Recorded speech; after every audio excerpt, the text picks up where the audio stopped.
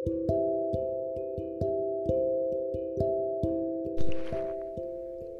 poem of lust.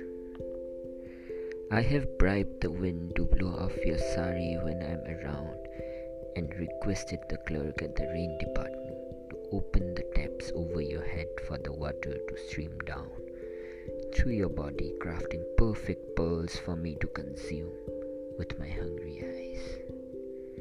Our distance will be the distance between today and eternity, but I ain't afraid to cross that sea. I ain't afraid to touch the God's lust upon, and lick the nectar that came out of Samudra Manthan with my mortal tongue. Yes, with my mortal tongue. I ain't afraid to form alphabets with our bodies.